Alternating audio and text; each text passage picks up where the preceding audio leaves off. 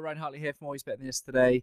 Again, as I shared 2 episodes ago, last week I was on holiday in West Wales.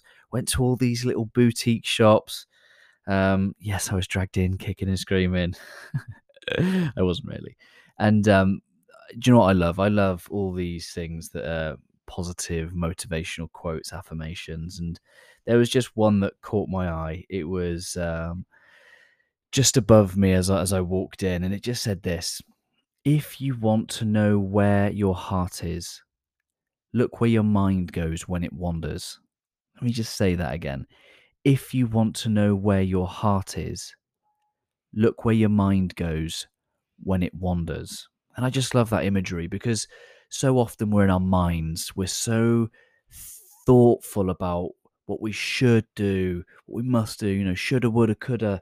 We're so in our heads all the time that actually, when we take a moment to just either be or just to disconnect, to let our minds wander, maybe there's some truth. Maybe there's some inner desires that we have that are just knocking on your heart and mind, because love and who we are and its only desire is to be made manifest, is to be brought to life. Whatever creation we have within us, its only desire is to be made manifest. Take some time, let those inner thoughts, inner desires,